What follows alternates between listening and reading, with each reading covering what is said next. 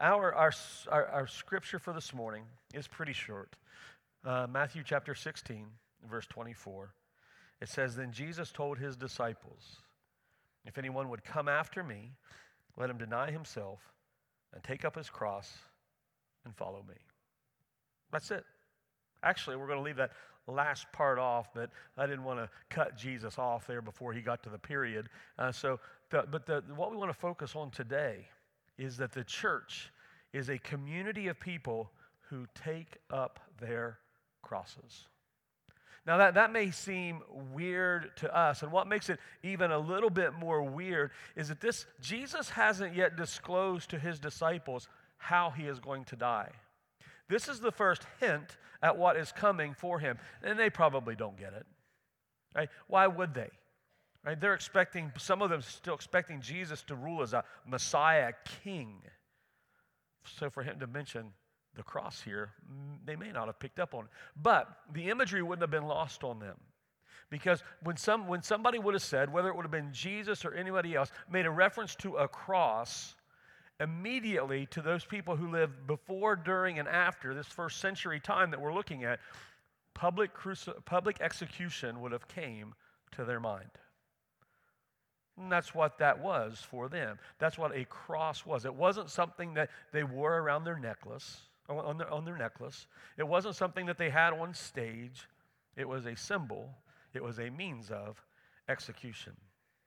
And public execution may seem barbaric to us, but it's something that's a part of our not-so-distant past.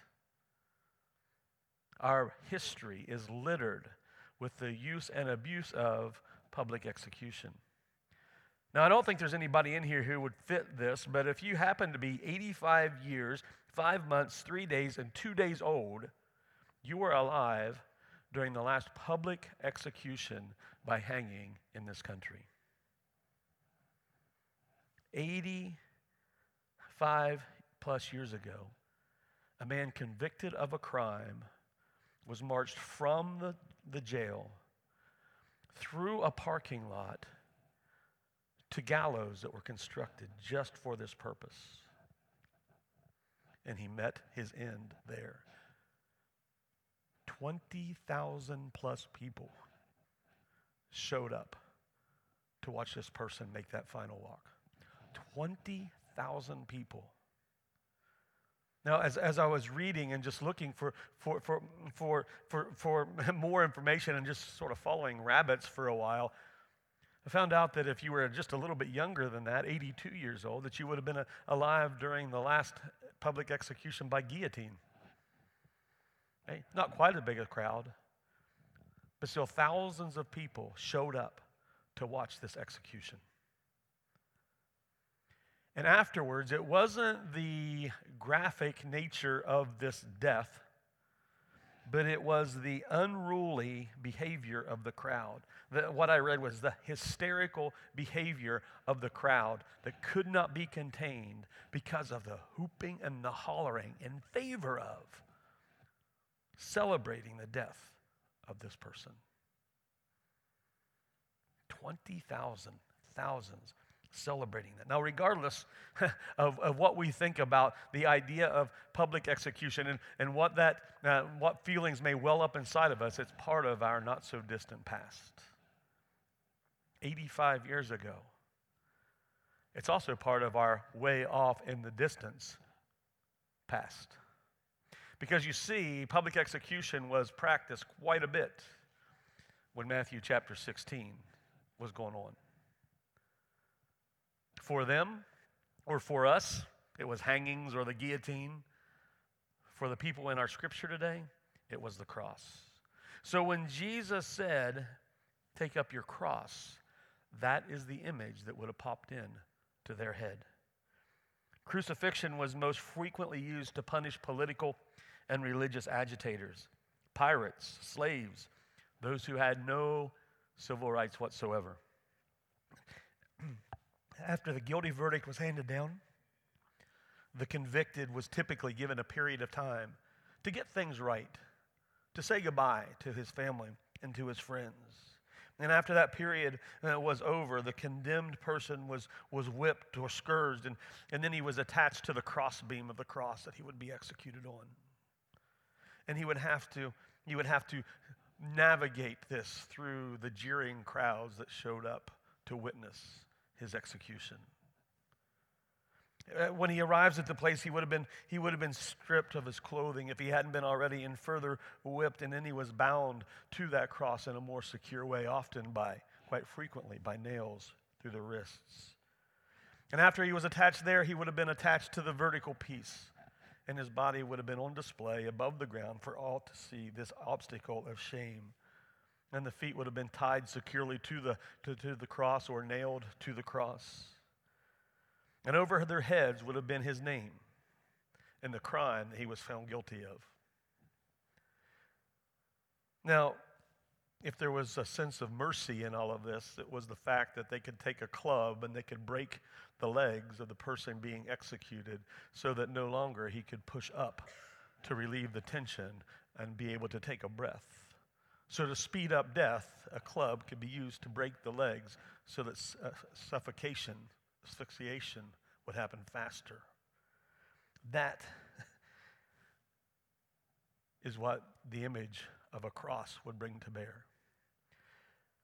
That's the image that would have resonated with the disciples when Jesus said, "Take up your cross." And can you imagine sometime later when they actually see Jesus on the cross, and that wave of emotion that floods over them when they remember the words that Jesus said to them, "If you want to follow after me, you have to take up your cross." Because that's exactly how Jesus was executed.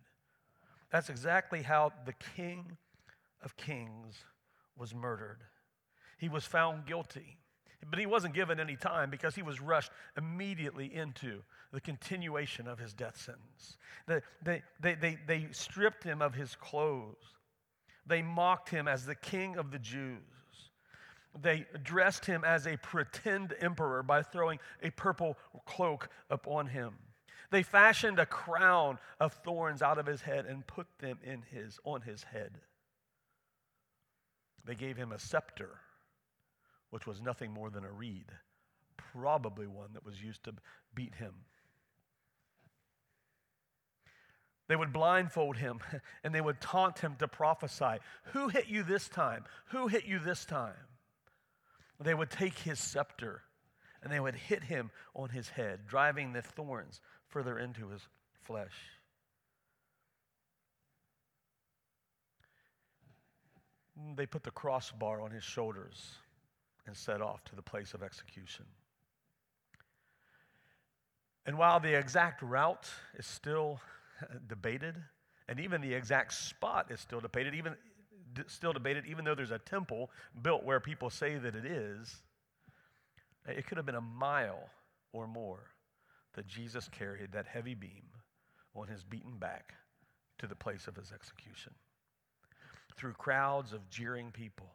Now, there may have been I'm sure there were some people there who had seen Jesus do some amazing things and came to see who they knew was the Savior. There could have been some people there who heard him preach some powerful lessons, who came to get one final glimpse. I imagine Peter peeking out from somewhere along that route to see the one he had just denied carrying the cross on his back. And he navigated through that crowd. There was one man there named Simon from Cyrene, which is down in northern Africa. He was there with his family because he was pulled from his two sons and forced to carry the cross when it forced Jesus to the ground, and he was unable to carry it any further. And we will always remember the name Simon of Cyrene as somebody who carried the cross of Jesus Christ. When they arrive at Golgotha or Calvary, the place of the skull, he would have been laid down and fixed more permanently by nails driven through his wrists. And I don't want you to think 16 penny nails.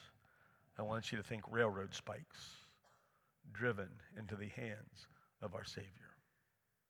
He would have been taken then and fixed on the vertical piece, and his legs nailed to the cross. And those nails in his feet would have been his only source of relief as he would push up to take a breath and then go back down. force himself up to take a breath, and then relax. They continued to taunt him from the crowd. And as he was hanging on the cross, above him was his sentence. He was guilty of proclaiming that he was King of the Jews. They tried to give him drink to deaden the pain, but he said no. The soldiers came and checked out the two guys beside him, and they were still alive, so they broke their legs so that they would die before the Sabbath day arrived. And they went to do the same thing to Jesus, but they found out that he was already dead, thus fulfilling a prophecy that a bone wouldn't be broken.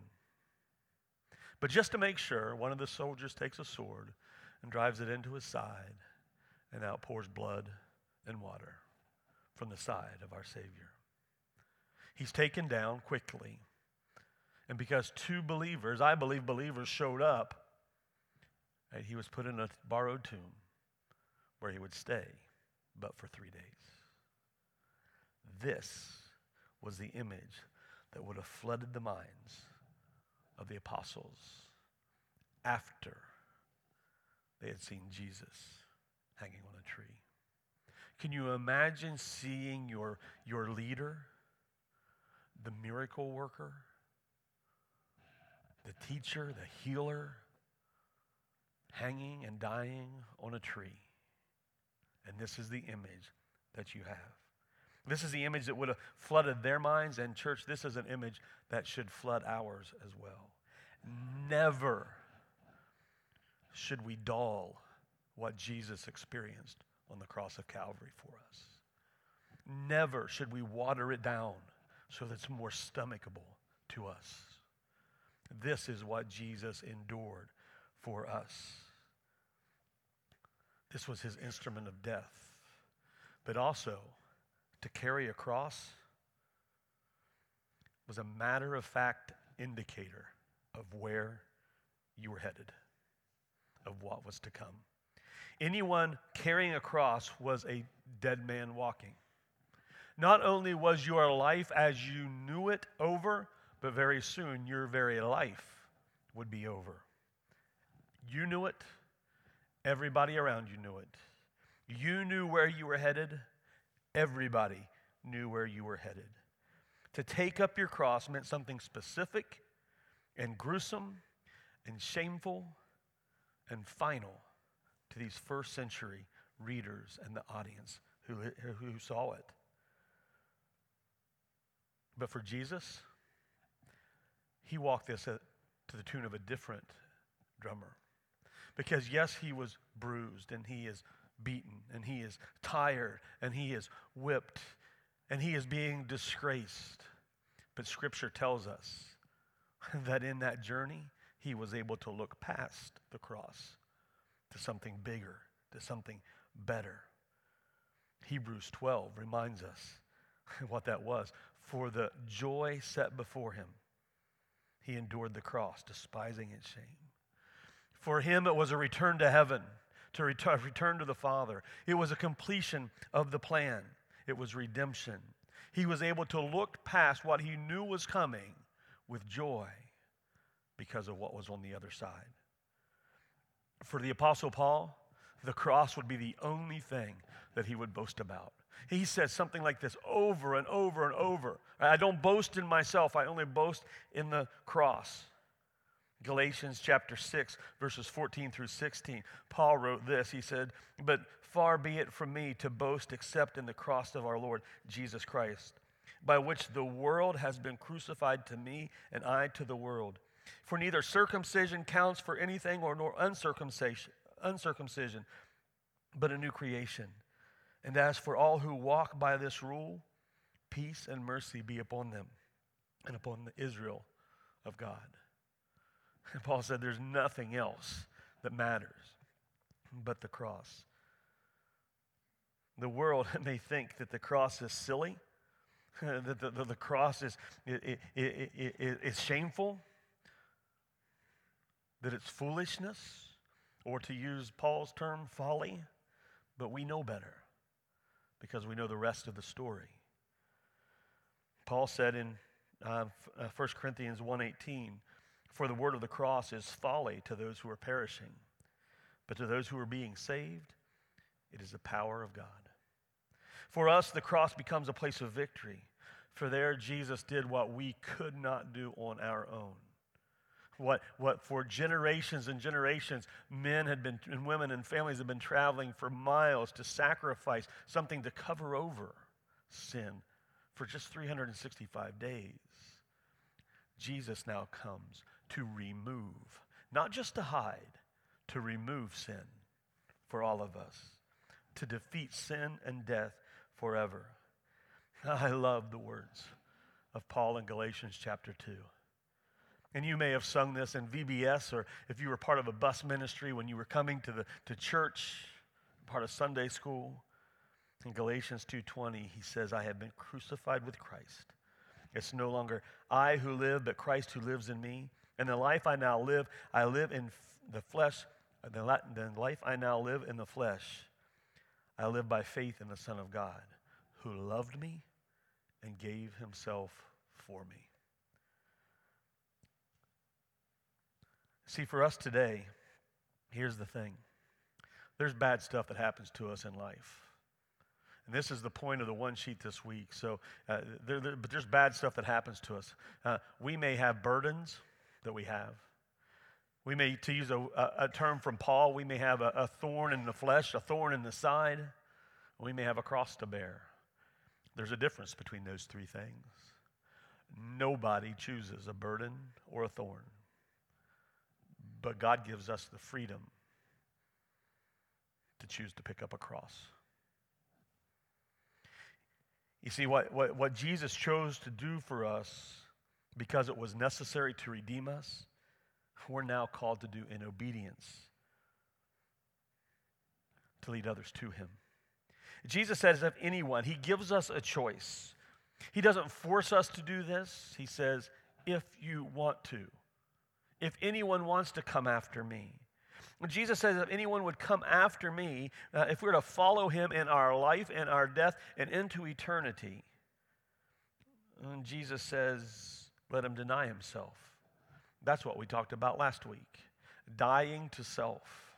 This different approach to physical death, but a denying of ourself when it comes to what we want, whether we want what the world offers or what Jesus offers. It's that one-time surrender to him as our Savior, and it's that daily surrender to him as our Lord and as our King. Jesus says, if anyone, if we are to follow him, we must deny ourselves. If anyone would come after me, let him deny himself and take up his cross. The cross, the power of salvation. But it's also this blaring, this flashing, this bright indicator on where the bearer, where the carrier is headed. Because there's no doubt, if you're carrying a cross, that you're headed to the end. So my question for you today is, where are you headed? As you live your life today, have you taken up your cross? Are you carrying your cross in a manner that leaves no doubt to where you are headed? Or are you living your life today by breeding confusion? Are you adding to the chaos by proclaiming one thing with your mouth and something completely different with your life and with your actions? If those two messages from our mouth and from our life are unified, those we come into contact with will have no doubt to where we're headed. Last week we sang a song, and I love this song, and I love the lyrics of it. The words we sang last week were, if I've got breath in my lungs, then you're not finished with me. So let my soul's salvation set another soul free. Do we mean that when we sing it? Do we want our lives to be an indicator of where we're headed, and then we want other people to follow with us? Do you mean it when we sing it, or is it just lip service? In just a second, we're going to sing a song about what we do when we take up our cross. We carry the name of Jesus forward. And all that he stood for, all that he lived for, all that he died for, and all that he desires for the world. When we carry our cross, we're carrying his name. The lyrics that we're going to sing in just a second. I will carry your name, Jesus, your name forever. For all of my days, in all of my ways, Jesus, your name forever. So I want to ask something of you. When we come to those lyrics in just a second, as our praise worshipers lead us, and we get to those words, if you don't mean it, don't sing it. Don't sing it just to make yourself look good to the person around you, to fit into the crowd. Sing it only if you mean it. Sing it only if you're willing to do what it says and to carry the name of Jesus forward. And Jesus said, if anyone would come after me, let him deny himself and take up his cross and follow me. Paul said, I have been crucified with Christ. It is no longer I who live, but Christ who lives in me. And the life I now live in the flesh, I live by faith in the Son of God, who loved me and gave himself for me. To take up your cross for us means that we are living our lives in such a way that nobody doubts where we are going.